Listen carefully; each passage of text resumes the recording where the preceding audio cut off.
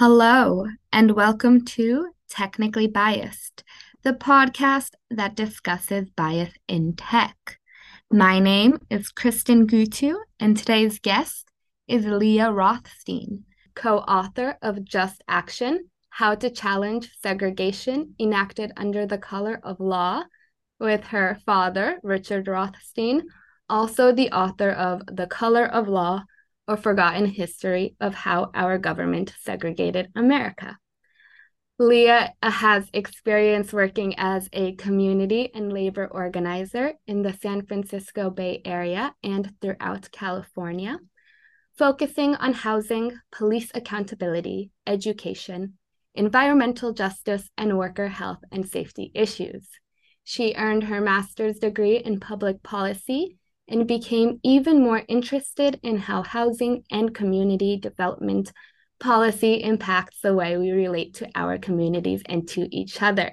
She worked as a financial and policy consultant to affordable housing developers, cities, counties, and redevelopment agencies, and has directed research for two Bay Area counties on their community corrections policies, practices, and populations to help promote a rehabilitative approach.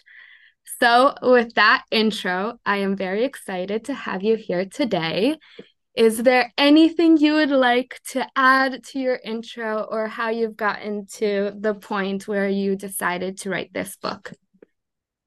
Well, thanks for having me. First of all, it's great to be here. You pretty much covered my background. I'll just add, I guess, that, my dad wrote The Color of Law in 2017. It was a surprisingly popular book that sort of changed the narrative of how we talk about racial segregation in this country from, accepting the idea that we are segregated as a de facto form of segregation where, it's not caused by law or policy, but by personal preference or private action. So The Color of Law debunked that myth and helped people see the true history of how we came to be segregated, which is that it was explicit government policy that created racially segregated communities. Now, then a lot of people read that book and asked my dad, well, I appreciate that we now understand this history, but what do we do? I was one of those people who asked him that question. And so he responded to me by asking me to help him answer it. And that's how we came to write Just Action, to help answer the question of what do we do about it now.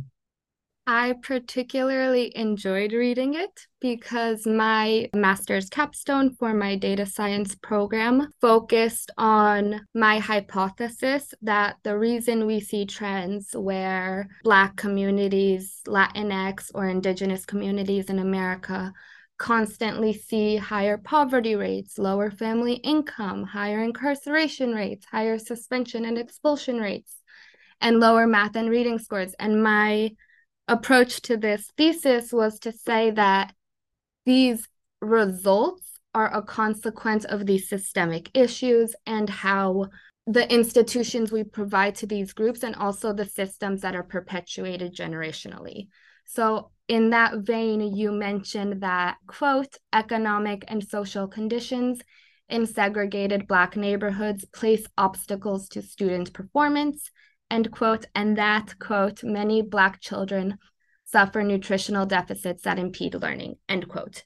So can you give an example or elaborate on how these socioeconomic issues play a feedback loop in how things escalate? Yeah, well, the government policies that created segregated communities, they didn't just segregate people by race, they also segregated resources. So when redlining, for example, was a policy of the federal government and mortgage, issuers that said that they could only give mortgages in areas where African Americans didn't live. So then in the areas that were redlined, where African Americans were forced to live because they couldn't get loans to live in other neighborhoods, those redlined areas were then deprived of resources. Banks didn't place branches there, grocery stores don't locate there. They're closer to, industry that spews pollutants in the environment. Their homes are more overcrowded because there's more of them forced to live in a smaller neighborhood. The homes are, not well maintained. They are more likely have lead paint. So children in those neighborhoods, they suffer the consequences of all of those resource deprivations. So they have higher rates of asthma, more lead poisoning, more stress, living in overcrowded conditions, lack of sort of public services, more police presence because it's sort of inevitable when you concentrate people with not a lot of opportunity or access to jobs. There's going to be more police presence to try to sort of control them. So when you think of sort of how that then affects a child's ability to learn, they go to a school that, even if that school has all the resources it needs, which isn't the case because those schools are also deprived of resources. But say, imagine that the school has all the resources it needs, it still serves a student body where every student has one or more of these challenges. They have been up all night wheezing because they have asthma, or they suffer from lead poisoning, or they haven't had a healthy meal. They're less able to learn. So the classroom, the whole classroom suffers, no matter how well trained or no matter how high quality the teacher is. That teacher can't sort of meet the needs of all of these students that are coming to school with a variety of challenges. And so the overall learning suffers. So that's how we get from segregated neighborhoods to educational disparities. And that's a real connection. So then we have schools that are filled with students facing all of these challenges. The learning of everyone suffers.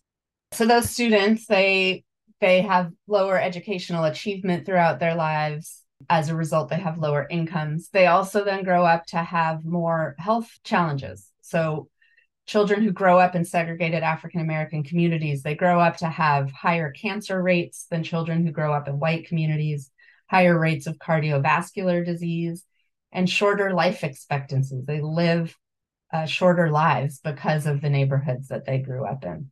So these are consequences that are real. They have real impacts on our lives. And it all comes down to these same policies that determined where we live and ensured that whites and African Americans lived apart from each other. And then that those neighborhoods where the different races were living were very differently resourced. And you made a few points that I wanted to touch on because, again, I want to bring it back to tech. And in tech, there's a more famous predatory algorithm called Compass, which was used in the prison system, and it inaccurately predicted Black people to be high-risk reoffenders and white people to be low-risk reoffenders.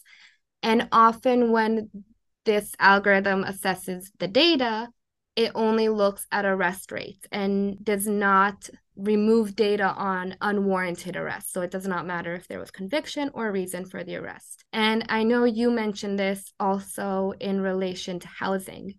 And this is something that I suppose didn't come to a surprise, wasn't a surprise, but I didn't know that there were such aggressive policies against giving rent to people with convictions. So can you talk on that and elaborate a little more how extreme that is?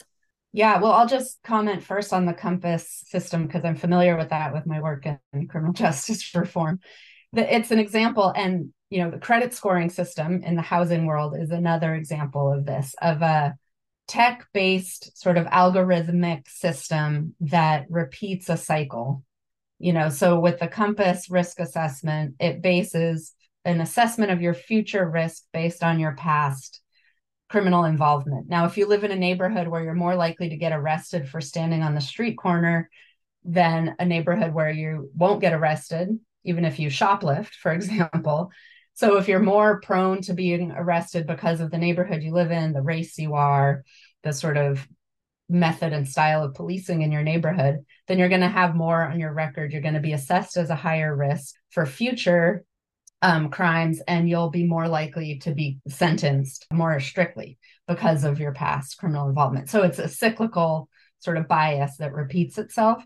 Now, this also happens in the credit scoring system, which we write about in Just Action, where another algorithm that is based on your financial history that's supposed to give an objective rating of your future likelihood of repaying a debt. So your financial history will determine if you're eligible for a mortgage.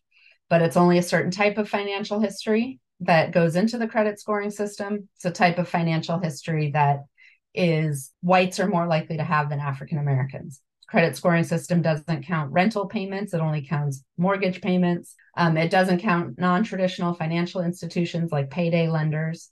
So all of the sort of financial instruments and structures that are more likely found in African American neighborhoods don't feed into a credit scoring system. So African Americans are less likely to have a credit score at all. And when they do, they have lower credit scores than whites, not because they're less credit worthy, just because they don't have the type of financial history. So then they're less likely to be able to get a mortgage to build up that credit history or get a credit card. So it's that same cyclical bias. And I know I went out on a tangent. So I'll go back to the issue about being able to rent when you're somebody who has a history of arrest or conviction.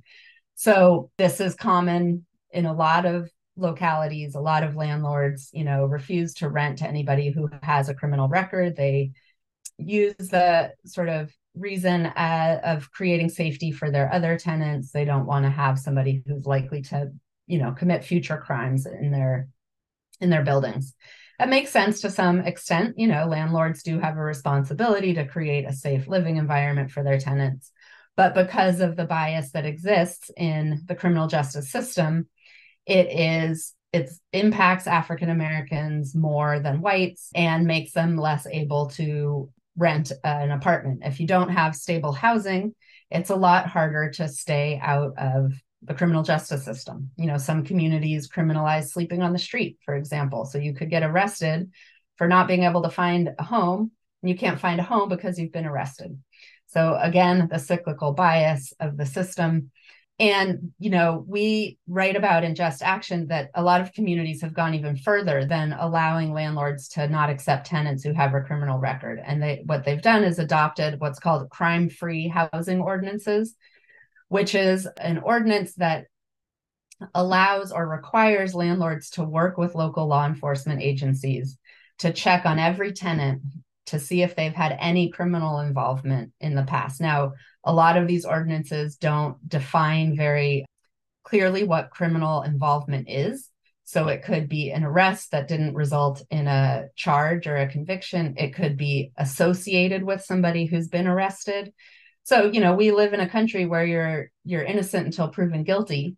So if you've been arrested and not even charged with a crime and then considered a criminal, and then a landlord is supposed to take this information into account and deny tenancy to anybody who's had any involvement with law enforcement. And if they don't, under these crime-free ordinances, landlords can be fined or jailed for not complying with this ordinance.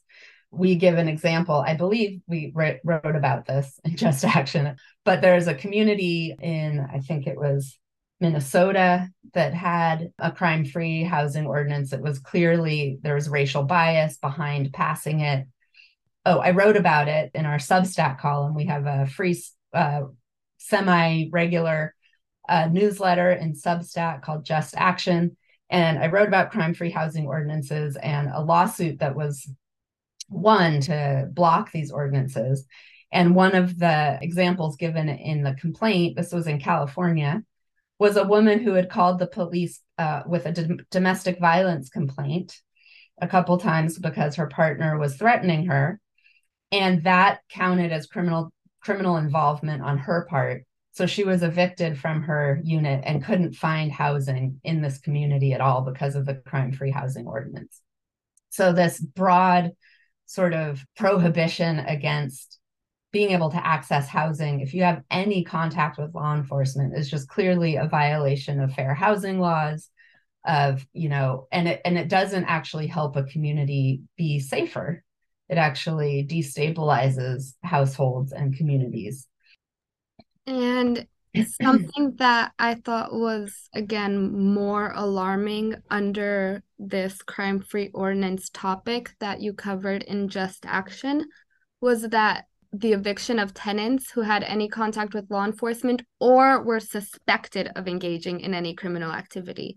So again, it's this element of suspense, which is founded in bias and limited perspective. And now we are codifying this in these algorithms.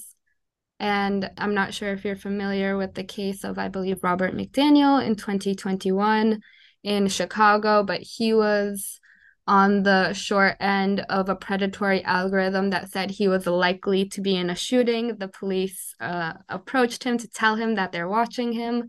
And because they approached him and regularly checked in on him, people saw him interacting and they thought he was a snitch.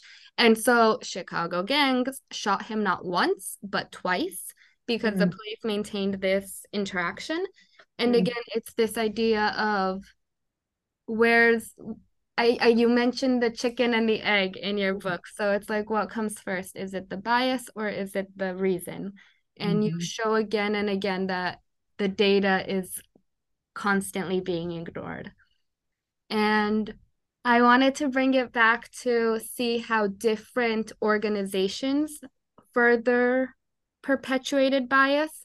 So I was curious if you wanted to talk about either Kodak's role in racial segregation or the Baltimore Sun.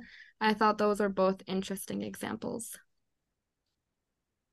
Yeah. So we give several examples of communities around the country that created segregation through, through government policy and also through developers and builders who created subdivisions and communities and ensured that they were only for whites. They put racially restrictive covenants on the deeds of the homes they built that said that the home could only ever be owned or occupied by whites. So we profile several communities where this happened. So Kodak was one company that helped to finance segregated communities in Rochester, New York. There were several builders and developers, realtors who helped ensure that the subdivisions built in that area were restricted to only whites. Now those communities are segregated communities because of the past government policy that restricted access to the sort of better neighborhoods to include whites only. And so there's communities, community groups in those areas that are working to try to remedy that. There's one we wrote about a credit union that used to be the Kodak Credit Union for Kodak employees, and now it's sort of a broader based credit union in that area. And they've started a down payment assistance grant program specifically for African American homebuyers to help remedy the effects of the past policies that restricted African Americans from home ownership when those homes were affordable in the past. These are examples from a section of the book. We focus a lot on the government policy that created segregation, both explicitly and through incentivizing and requiring private actors like developers to create segregated communities. Now, that is, the most important part of the story. We have an obligation to remedy those past government unconstitutional actions by the government that created segregated communities. We have an obligation to work through local policy and programs to remedy and reverse that segregation. Now, the government was the main driver of creating segregated communities, but private actors played a huge role as well. Kodak was one. Developers all over the country, they were incentivized and required by government, but they were happy to do it. They wanted to create segregated communities. And we use the Baltimore Sun as another example of a private company, a newspaper that perpetuated segregation by allowing ads in their classified section for restricted homes. So we give an example of some of the classified ads that said, this home for sale, whites only. And so all of these companies that had a role to play in creating segregated communities have a role to play in remedying them. So Just Action is written for local community residents as sort of a guide, a list of ideas of what they can do to remedy segregation in their own communities. And so we advocate that those groups should pressure local governments to change policy and also pressure their local institutions and corporations that had a role to play in creating segregation to play a role in remedying it. So that would include the Baltimore Sun, Kodak, all of these companies that had something to do with creating and maintaining segregated communities. And to take it further, you discuss the role, obviously, of banks and insurance companies. So, can you also touch on the many levels of bias and discrimination that African Americans have to face when it comes to appraisals, assessments, listings, banks, insurance, taxes? Okay, so We know about redlining, right? That was practice policy in the mid 20th century where banks refused to give mortgages to any home buyers in communities that weren't all white. So we know about that practice. It's no longer legally allowed under the Fair Housing Act. You can no longer discriminate in the sale and rental of housing. But there's a lot of ways that bias still exists in the home buying and home owning system. So, there's still what's called financial redlining, where banks don't locate branches in communities of color and they give fewer loans to applicants from those communities. And so community groups can use the Community Reinvestment Act, which is an act from 1977 that requires banks to invest in the lower and moderate income communities in their service area. So when banks don't do that well, they get a bad score in their Community Reinvestment Act assessment, and local groups can use those scores to help enforce banks living up to their obligation to fairly lend in their whole service area.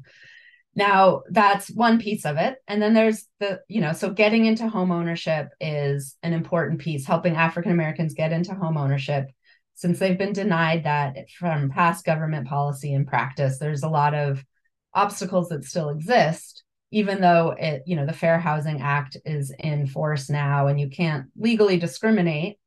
There's still a lot of obstacles that are sort of racially neutral on their face, but have this racially disparate impact. So the credit scoring system is one I talked about, where because of financial redlining and because of how the credit scoring system works, African Americans have lower credit scores than whites.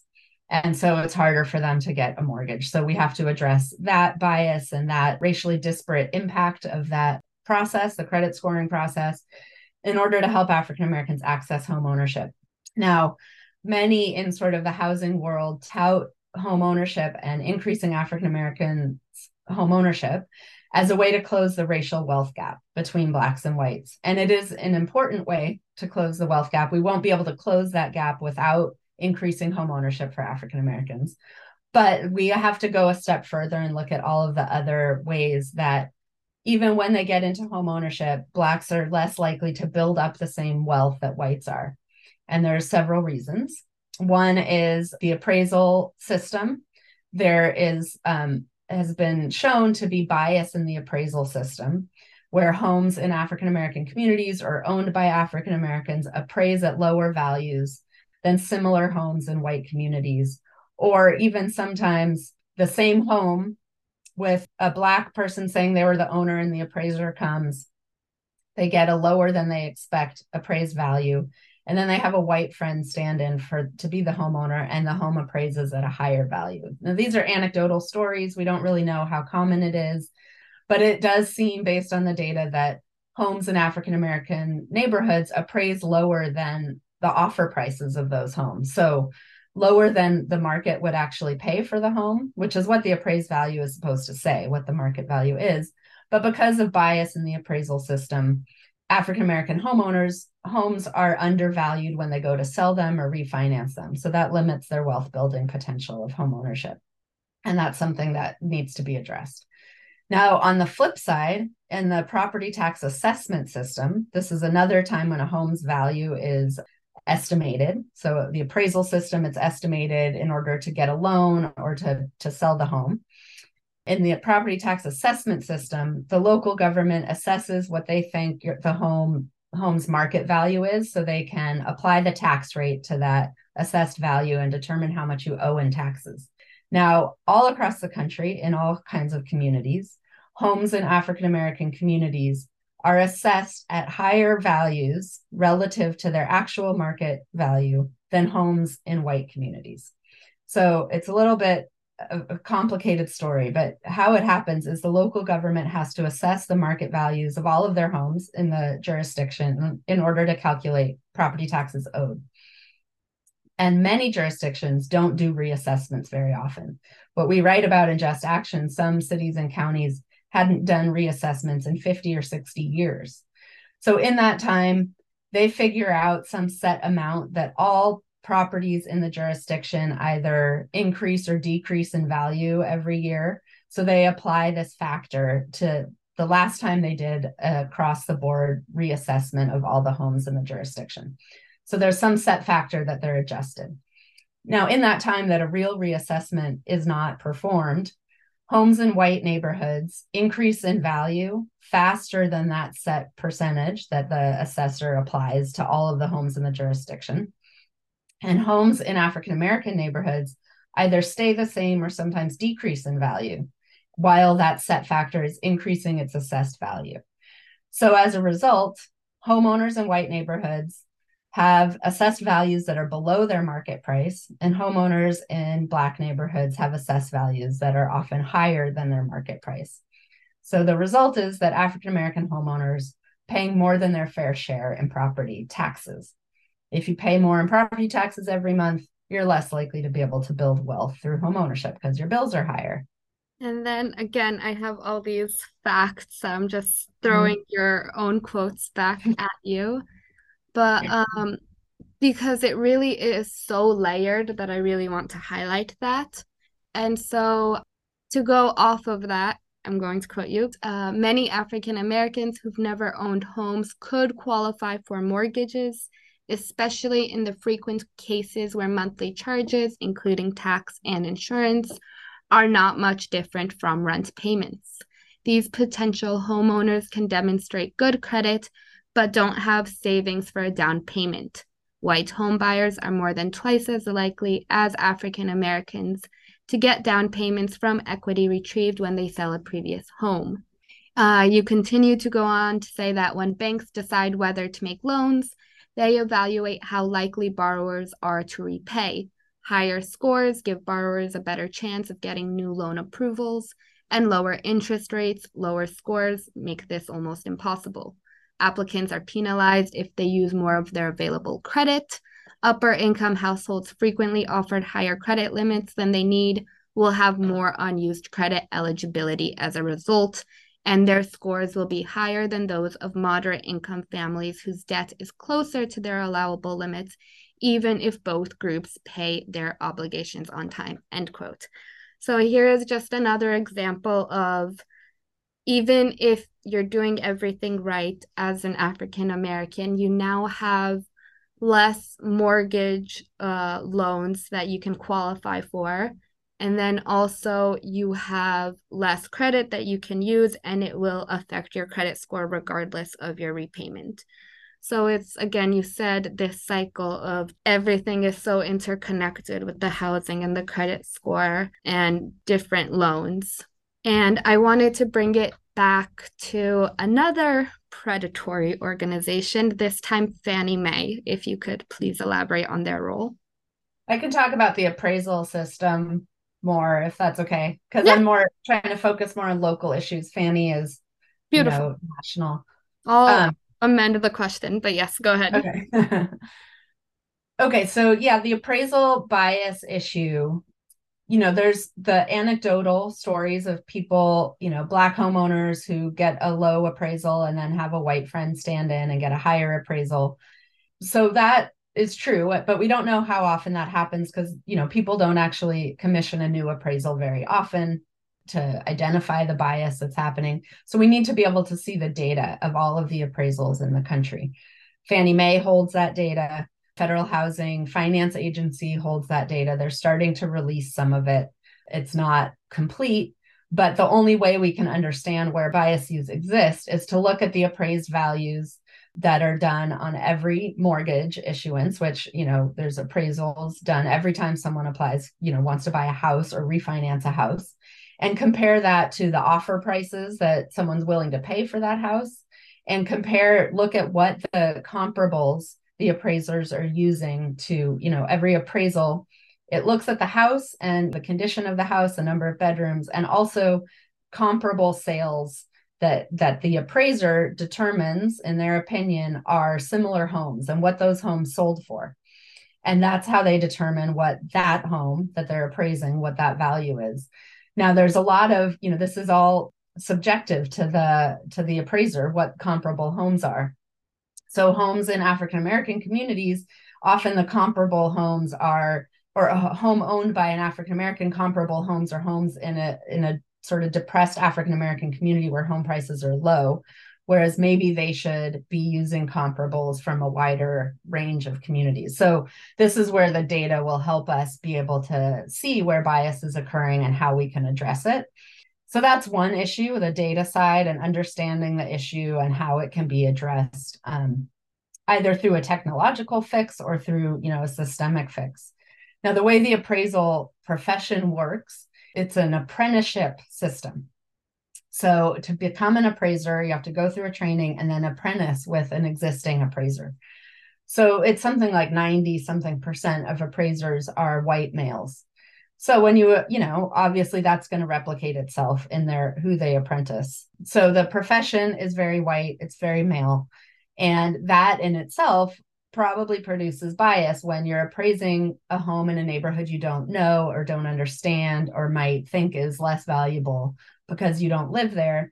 There's some bias in who's performing the appraiser. So we need to diversify the appraisal industry. There's some efforts to do that and ensure that homeowners have the ability to request a second appraiser. And what we suggest in the book is that banks develop lists of sort of approved appraisers that they know have no bias, and they'd have to put in some extra effort by hiring appraisers to do additional appraisals and then compare them to the sale prices to see who's actually appraising correctly. And then I have developed a list of non-biased appraisers. And when a homeowner or a home buyer, thinks that their appraisal is incorrect or that there's bias in it, that they can request a second opinion from this list of approved appraisers. So we need sort of a more robust system. It's currently pretty opaque. Banks and appraisers have a lot of control over how a home is valued. And we need sort of more sunlight, more transparency, more inputs into this system. And again, to bring it back to tech, I think that's such an important note because similar statistics show that in America, almost 91% of AI experts are men and over 70% are white. So again, it's this very biased perspective. And again, it's a very opaque black box model that we don't know what's defining this output and how do we reverse engineer. So something to keep in mind. Mm-hmm. But I wanted to ask, because you focus a lot on the importance of integration both ways, with more white people moving into African American neighborhoods and more African Americans moving into white neighborhoods.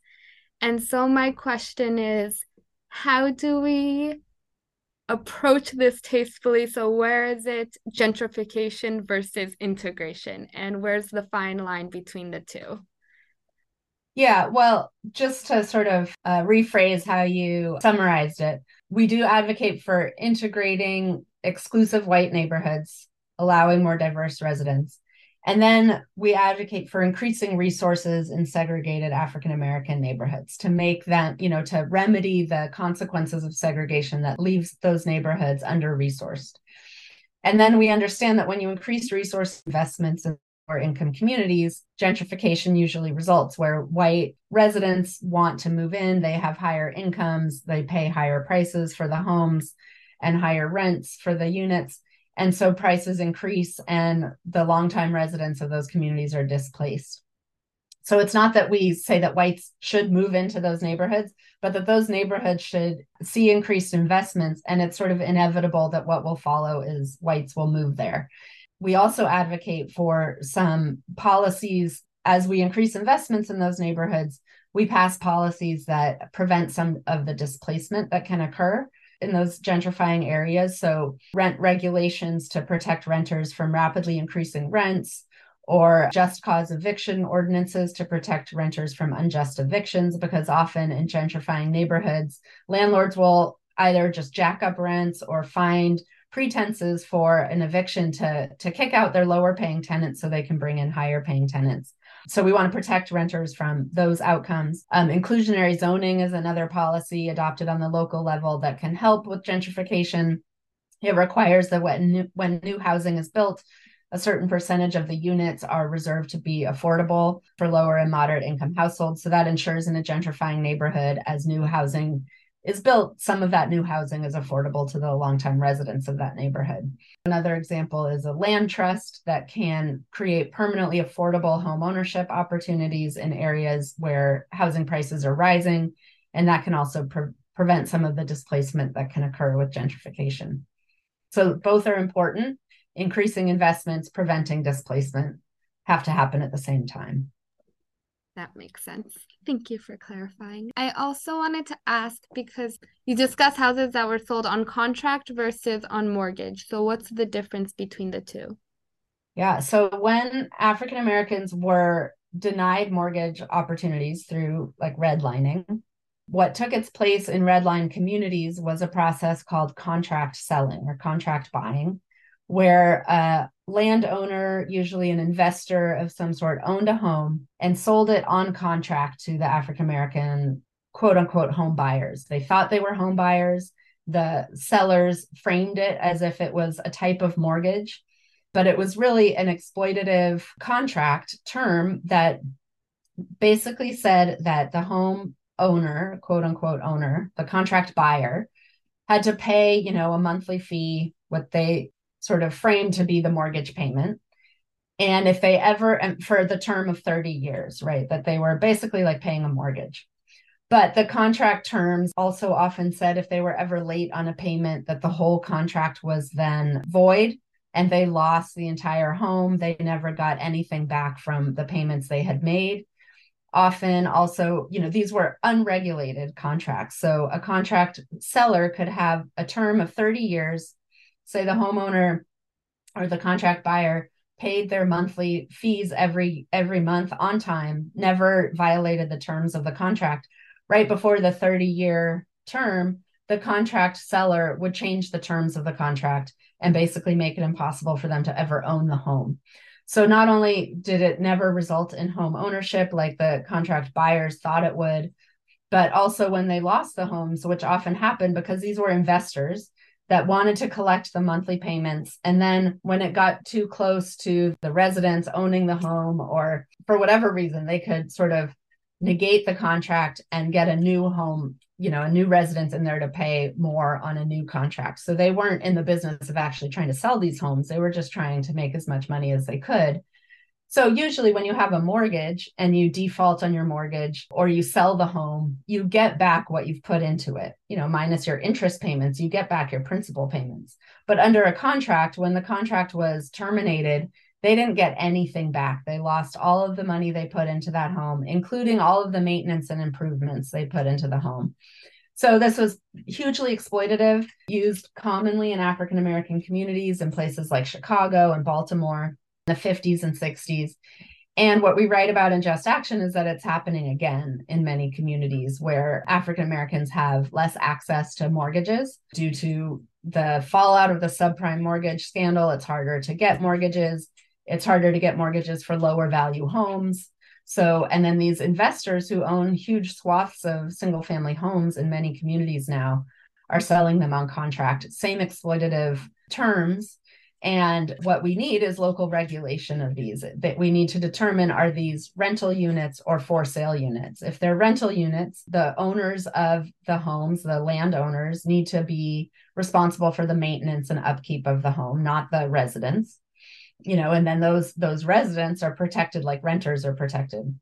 If it's a home ownership unit, then those residents need to have a mortgage where they have the right to get what the money they've put in, when they sell the home or want to get out of the contract. So it's an issue, I didn't know about before reading The Color of Law, and I didn't know it was still an issue in communities today, but it is. And it's something, again, that it's hard to determine who's responsible because many of the owners of these contract sold units are LLCs with layers and layers of investors and hedge funds that own them. So it's hard to even determine who the owners are. So that's often where communities need to start, is try to figure out who owns these homes so then we can regulate them and hold them accountable.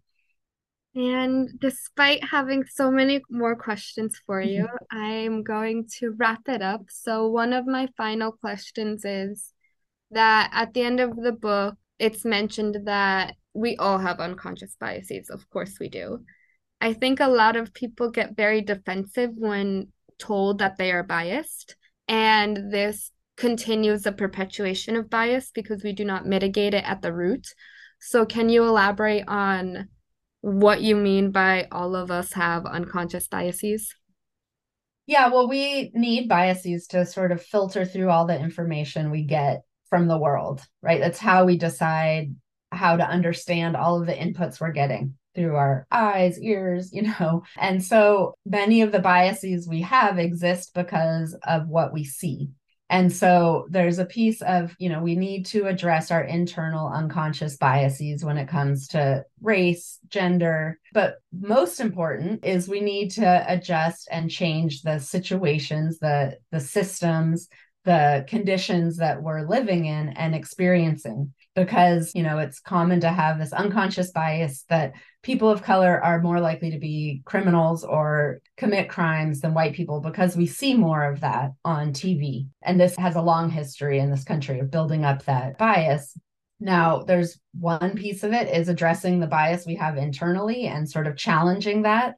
But the most effective way of addressing that bias is to get rid of the bias in the criminal justice system so that more African Americans aren't arrested for crimes that white people also commit and aren't getting arrested for. So it's both addressing our internal biases, but also addressing the conditions we live in that create those biases is actually more important. I think that's such an important emphasis that what we see is often an illustration of what we believe versus what is reality. And that's the goal of this podcast to encourage people to look at the data and make informed decisions, informed biases. And so, with that said, is there anything else that I might have missed that you want to highlight or mention to our listeners? Well, on that last point, I'll give one more example. We have a photograph in Just Action of a group of prisoners who are working, they're, sort of a chain gang, and it's from, I don't remember the year, a while ago, early 20th century. Now, they're mostly African American men. They were picked up under vagrancy laws where in the South, it was illegal to, not have a job. But these men couldn't get jobs because Jim Crow laws. So there was bias in that system where they were arrested for quote unquote being vagrant. And then as a result of that arrest, were put on these chain gangs and sent out into public places to work in their prison uniforms. And then the white people who passed by would see them and think, oh, these Black men are prisoners. They're criminals.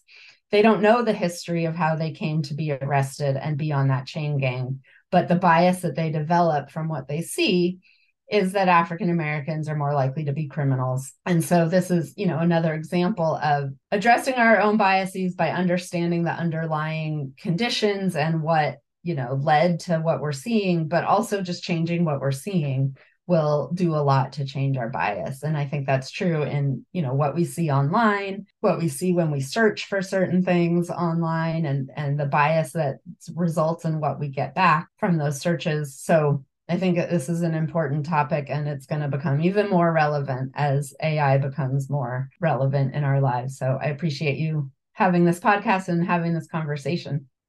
And I so appreciate having guests such as yourself on this show. Thanks again for your time and insight, Leah. And to our listeners, thank you for tuning in for another episode of Technically Biased, the podcast that discusses bias in tech. Tune in again for another episode where we discuss how psychology, language, and or history influence the way we codify bias in the technology we are building today. Thanks for listening and have a great day, everyone.